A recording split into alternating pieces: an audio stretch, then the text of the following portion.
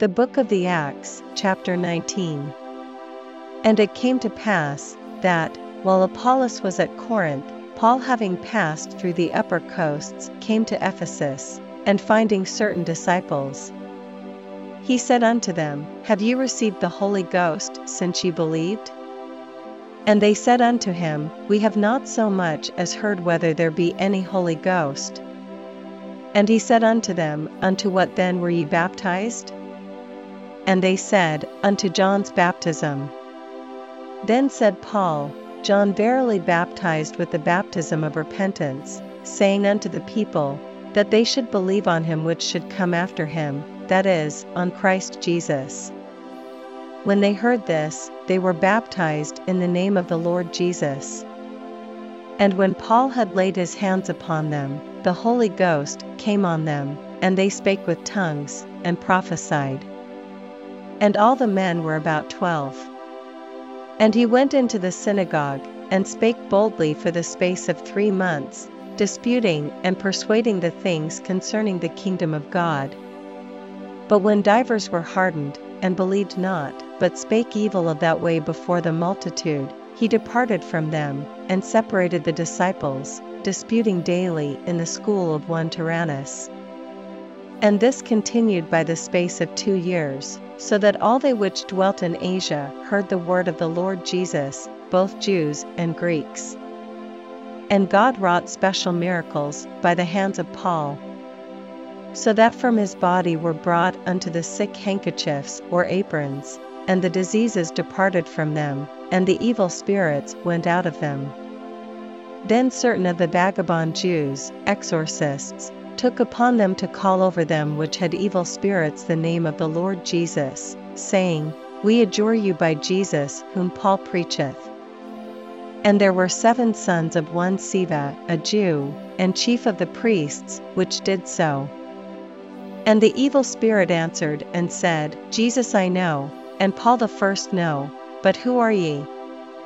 And the man in whom the evil spirit was leaped on them, and overcame them, and prevailed against them, so that they fled out of that house naked and wounded. And this was known to all the Jews and Greeks also dwelling at Ephesus, and fear fell on them all, and the name of the Lord Jesus was magnified. And many that believed came and confessed and shewed their deeds.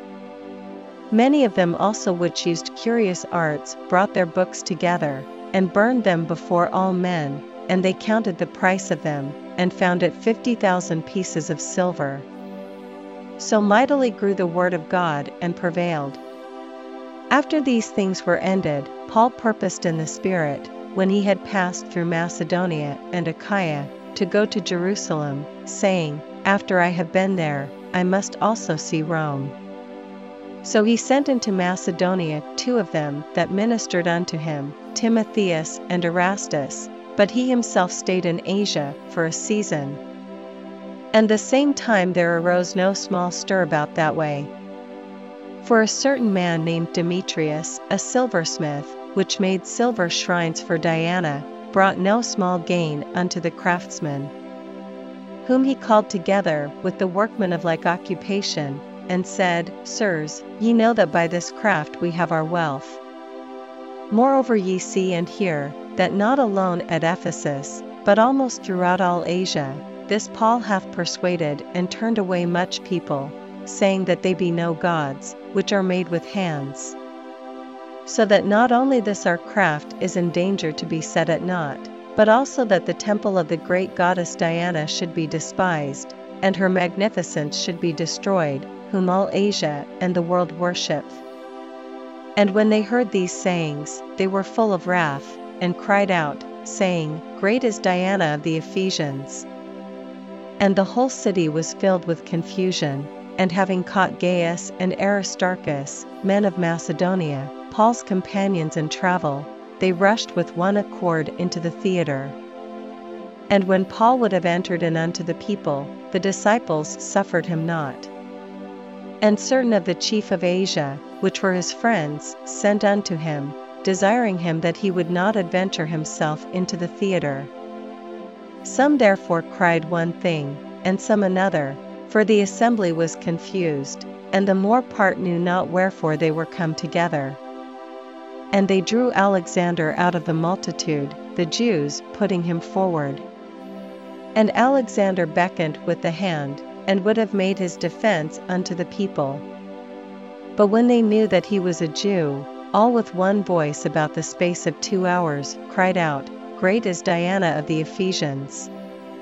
And when the town clerk had appeased the people, he said, Ye men of Ephesus, what man is there that knoweth not how that the city of the Ephesians is a worshipper of the great goddess Diana, and of the image which fell down from Jupiter?